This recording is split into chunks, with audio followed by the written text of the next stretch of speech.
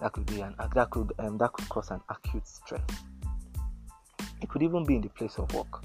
Maybe a policy was approved without getting the workers' consent or staff's consent, and because of how unfavorable it could be to you, it place you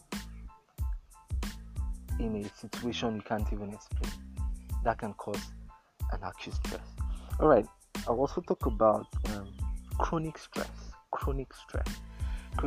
This mostly happens when you've had accumulated stress. Peradventure, you've been going through a lot for a while, but you're just enduring. But you got to a point you cannot bear it enough. Everything just comes upon you, and your head is just heavy, and you're so overwhelmed. You're so tired. You feel frustrated, depressed. That could be regarded as chronic stress. And these are stress that a lot of people face on a daily basis. It is real. A lot of people face this on a daily basis.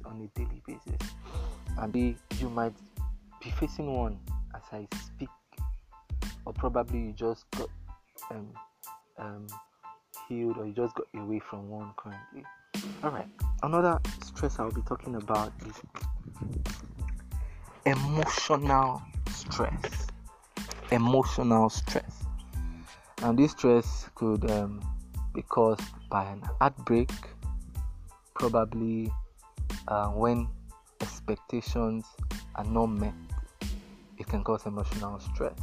It can cause depression, or probably you got disappointed. You were banking on something so much, and it didn't turn out the way you were expecting. This can cause emotional stress.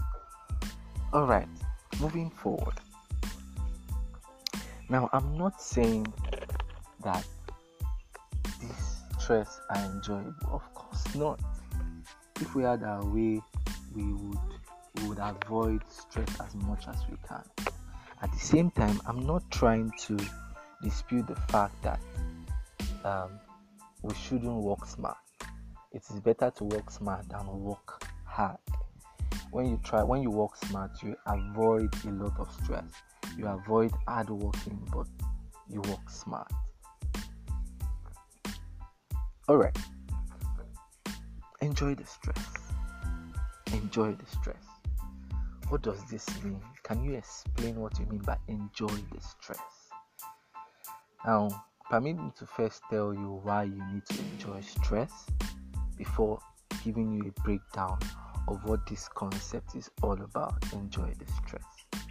Now, stress is a part of life. There is nothing you can do about it. At every stage in our life, we are bound to face a certain level of stress. It could be very little, it could be much, it could be very much, but it is a part of life, most especially if you are somebody that desires to amount to greatness. For example, you have a goal already for your life in the next few months, in the next few years. Your plans is, I should be in a stable relationship, I should be married with kids, I should have gotten to this level of growth, I should have been able to achieve this and that. Be prepared, because you are bound to face stress at the process of achieving your dream. Take, for example, somebody that just finished a secondary school, a teenager that just finished secondary school, applying for the university. He got admitted. At the first stage, he's going to be experiencing a lot of things he had never experienced. The stress of ensuring you attend lectures as early as 7:30 or 8 o'clock, ensuring that you have to attend lectures as duration from about 8 to 6, maybe twice in a week or once, trying to work against getting a bus or shuttle, like school year, down from your hostel down into the school. Imagine how stressful that would be.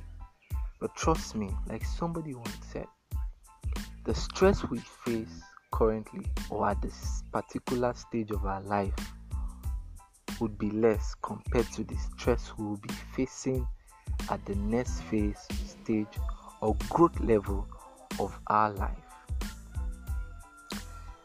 Wow, this is big. Let me take it again. The stress we're facing at the present stage of our life would be more compared to the stress we'll be facing at the next stage or phase of our life.